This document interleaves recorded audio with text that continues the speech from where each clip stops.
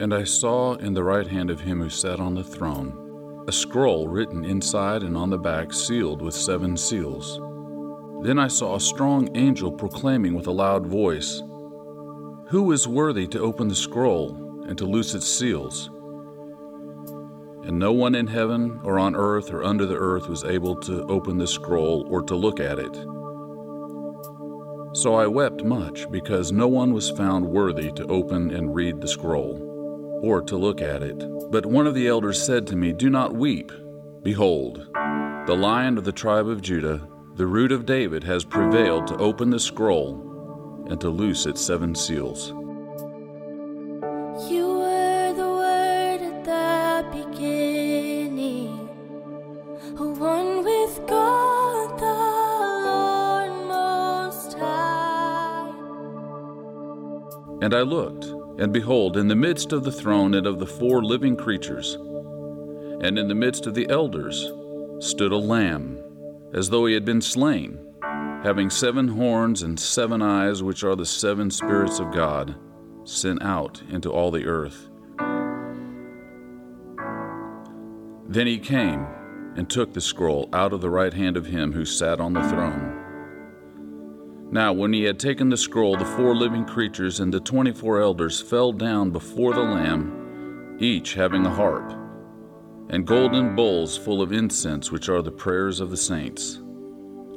And they sang a new song, saying, "You are worthy to take the scroll and to open its seals, for you were slain, and have redeemed us to God by your blood out of every tribe and tongue and people and nation." What a beautiful name it is. What a beautiful name it is.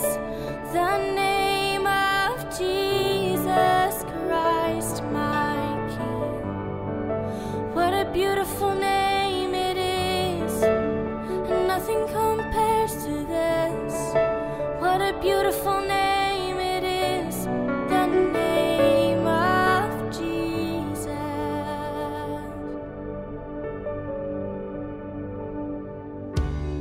Then I looked, and heard the voice of many angels around the throne, the living creatures and the elders, and the number of them was 10,000 times 10,000, and thousands of thousands, saying with a loud voice, "Worthy is the Lamb who was slain, to receive power and riches and wisdom and strength and honor and glory and blessing." What a wonderful name it is.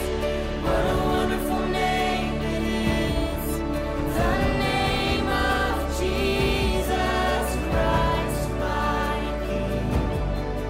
What a wonderful name it is. Nothing compares to this. What a wonderful name it is. The name of Jesus. What a wonderful name it is. The name of Jesus. And every creature which is in heaven and on the earth and under the earth, and such as are in the sea, and all that are in them, I heard saying, "Blessing and honor and glory and power be to him who sits on the throne, and to the Lamb, forever and ever." Death could not hold you. The veil tore before you. You silenced the boast of sin and grave. The heavens are roaring the praise of your glory. For you are raised to life again. You have no rival.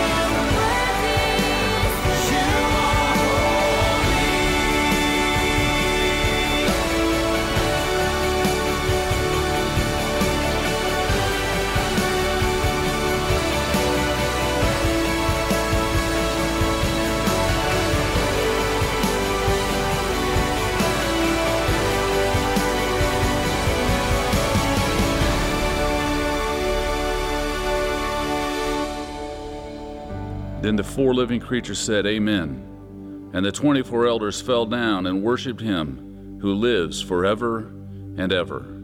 Amen. Good morning. It is Sunday, April 12th, 2020, and this is Liberty Church Audio's Easter podcast. Thank you for listening in.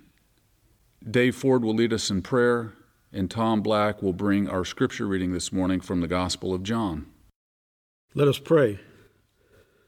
Father God, on this day of Easter, we thank you, Father, for your risen Son, who came, who died, and then came to life again for our sake. Father, thank you that you have made it possible that we, sinners, can approach you, not of our own goodwill or not of our own good works, but Father, for what Jesus has done for us. You sent your Son to save us. Thank you.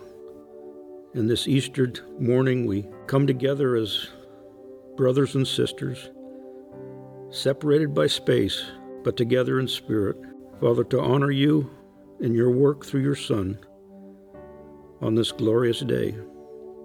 Thank you so much for all you've done to love us, to care for us, to cause us to be part of a bigger family here in Cosby.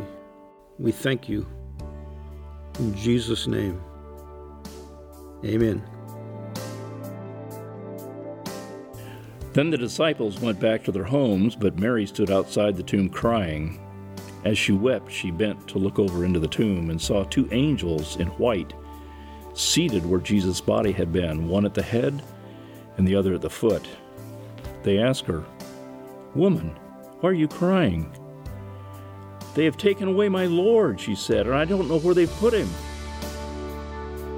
At this she turned around and saw Jesus standing there, but she did not realize that it was Jesus. "Woman," he said, "why are you crying? Who is it you're looking for?"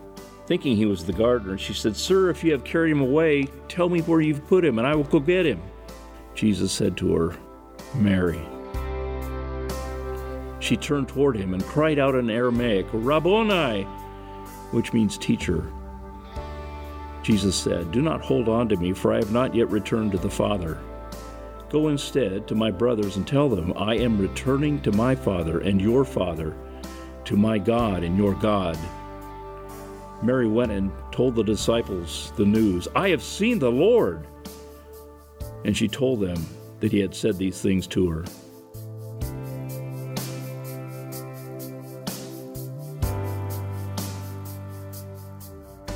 Jesus Christ reconciled our relationship to God and is worthy of our worship. I love the story of Mary meeting Christ at the tomb, thinking at first that he was the gardener, and then when he speaks her name and says, "Mary," she recognizes him and immediately falls to his feet and just grasps him, holding on for dear life, so tightly that he has to remind her, You don't have to hold on to me. I'm not leaving just yet. I haven't ascended to my Father, but you need to give a message to my brethren. He said, "Go to my brethren and say to them, I am ascending to my Father and your Father, and to my God and your God."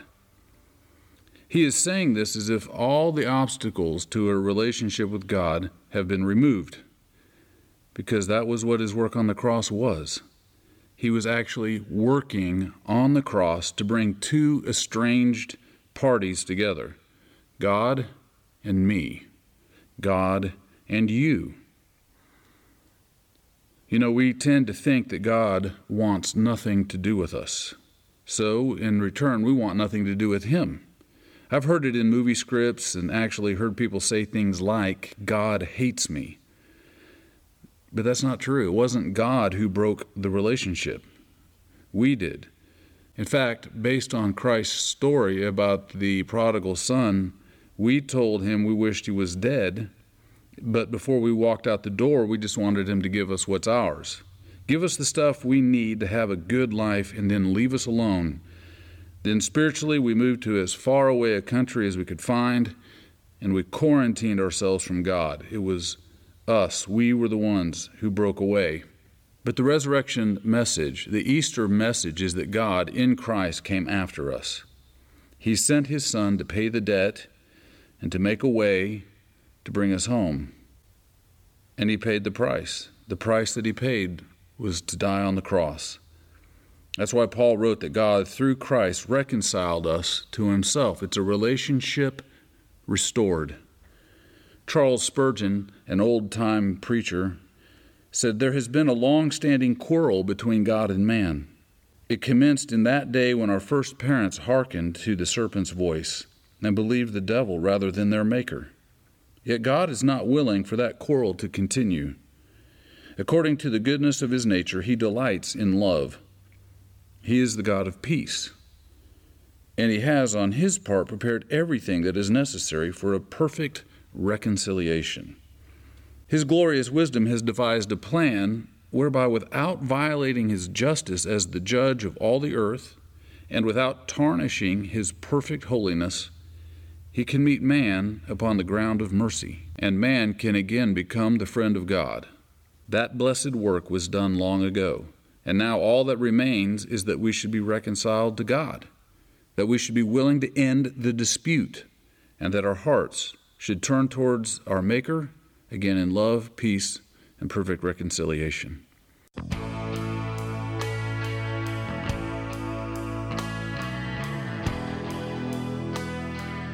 The price to pay to end the quarrel was death and eternal separation from him.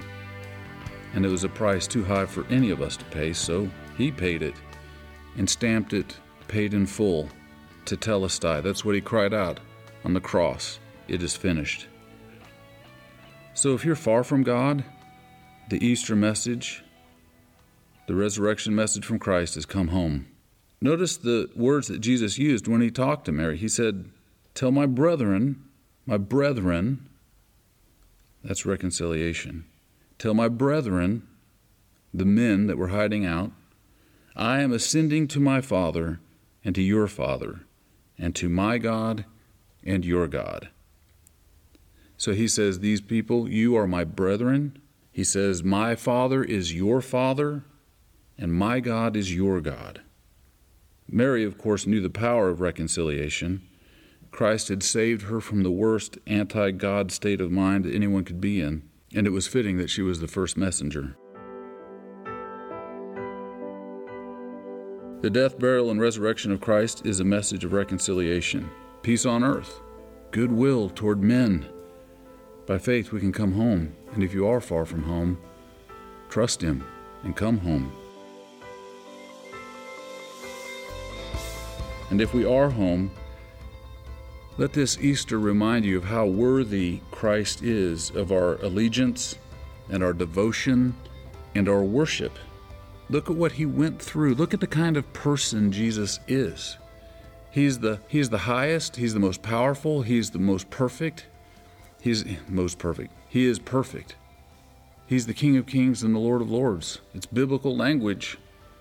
And yet he came down. See how low he came, so that he could have you as his brother, have you as his sister, to have you worship God with him.